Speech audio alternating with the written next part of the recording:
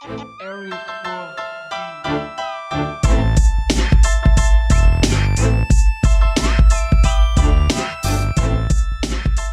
to the Generational Clash Pod, helping bridge the generational gap everywhere. The NBA playoff bracket is set, and we got a few interesting first-round matchups and at least one play-in game. But before getting started on all that, let's take some time to acknowledge those who are not marching on. Greg Popovich and the San Antonio Spurs for the first time in 22 years. That's just incredible when you think about it. The first time since 1997, the Spurs are not going to be a part of the postseason. I mean, I wasn't even born yet.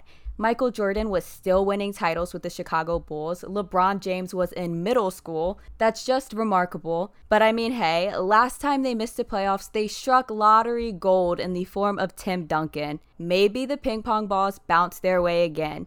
I mean, there is a center out there from Memphis named James Wiseman that some experts are comparing to former Spurs great David Robinson. I'm still a little bummed that we're not going to see Phoenix in the play-in game. The Suns are the only team to go 8-0 inside the bubble. Their first 8-game winning streak since 2010. And not for nothing, I was nowhere near done with my Devin Booker fix yet. This is a guy that the diehards knew about for quite some time. He's a max guy. Youngest guard in NBA history to reach 7,000 points, surpassing the late great Kobe Bryant. But I feel the bubble introduced him to casual NBA fans. And whenever school starts back again, if school starts back again, we're going to see tons of kids sporting that Devin Booker jersey. But you're 100% right. There's definitely still some interesting matchups in the first round. Boston and Philly, the Pacers and the Heat, Thunder and the Rockets, and most likely the Lakers and the Blazers. But it's the one we're not going to see that's getting to me. The two best players in this 8-game stretch. My pick for co-MVPs of the bubble, Dame and Devin. And because of the freaking Memphis Grizzlies, we're not going to get to see it. So the bubble just got a little darker today than it was yesterday. But keep your head up, Phoenix. Your future is still as bright as the sun.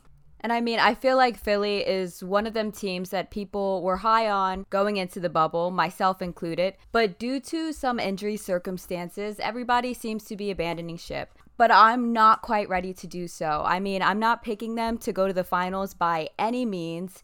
I believe it's Giannis's year. But even without Ben, if Joel Embiid stays healthy, and that is a big if, I still give them a chance to at least beat Boston. And now, from the NBA to some MMA, the Trilogy is here, almost a year to the date of the second fight that saw Stipe reclaim the UFC heavyweight title. And I, for one, can't be more excited because for the longest time, I didn't believe we were going to get to see this rubber match. The whole COVID outbreak that forced the gyms to shut down, fighters not being able to train the way that high-class fighters like these two would need to train before facing off against one another. And then add in the fact that Stipe, as a first responder, was busy saving lives in these strange times. These all gave me reason for doubt. But now it's here and I'm sold. The main event alone gets my $64.95. I'm not saying that's all that UFC 252 is by any means. I'm intrigued by Sean O'Malley. He gives me crazy Conor Jorge Masvidal vibes. And Junior Dos Santos vs. Rosenstrike should be fun. But you had me at DC Stipe 3. I, for one, believe this is a legacy fight for DC. I know people out there may think I'm crazy. I can hear them now.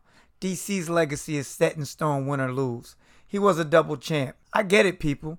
But great fighters win rematches. Not enough can be said about when you're staring across the ring or the octagon at a fighter who already took your head off. That's when your championship medal is tested. And great fighters 9 times out of 10 make the adjustments and rise to the occasion. That's what makes them great. For example, Holyfield, Riddick Bowe, Ali, Smokin' Joe, Sugar Ray, Roberto Duran. Lennox Lewis, despite 2 losses on his record, defeated every man he ever faced because he avenged them losses. Stipe has done that.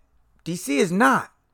Now the ball is in DC's court, and if he fails to win at 252, he retires not as great, but as really good. And not for nothing, DC was a big deal upon his arrival in the UFC. Highly decorated collegiate athlete, member of the U.S. national team, medaled in the Pan Am Games and the World Championships. A guy that I picked to beat John Jones, not once, but twice. And on the other hand, Stipe Miocic. He's probably accomplished more than anyone outside of strong style MMA have ever dared to dream. He's a 2-time UFC heavyweight champ, longest reigning UFC heavyweight champ. That's why I feel like the pressure falls firmly on DC. If he wins, he rides off into the sunset.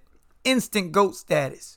If he loses, he falls down that list quite a bit. As for Stipe, with a win, he's defending the title against Ngannou in 6 months.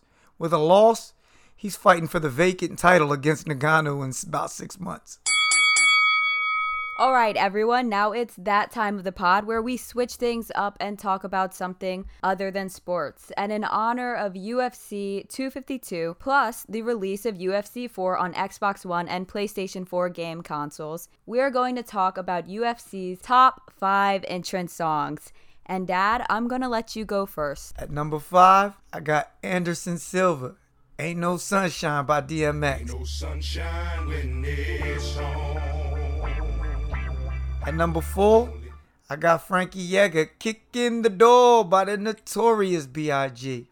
Kick in the door, waving the 4-4. All you heard was Papa don't hit. At number 3, I got Chris Weidman, Cause I Won't Back Down by Tom Petty. At number 2, heavyweight champ Stipe Miocic, Till I Die by MGK.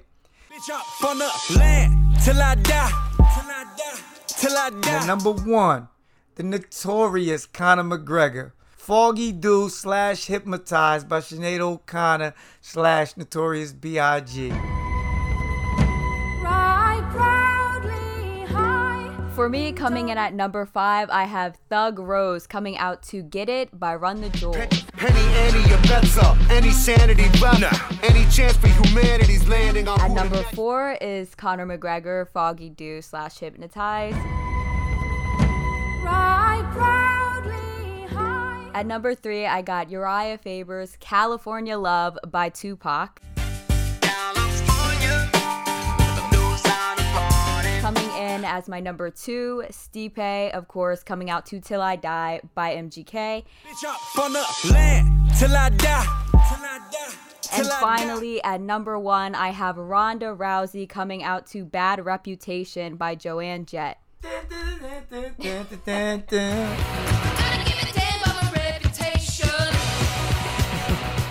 I can't get mad at that list at all, man. I do think you should have Foggy Dew just a little bit higher, though, because we're all Irish when Conor comes out to that on fight night.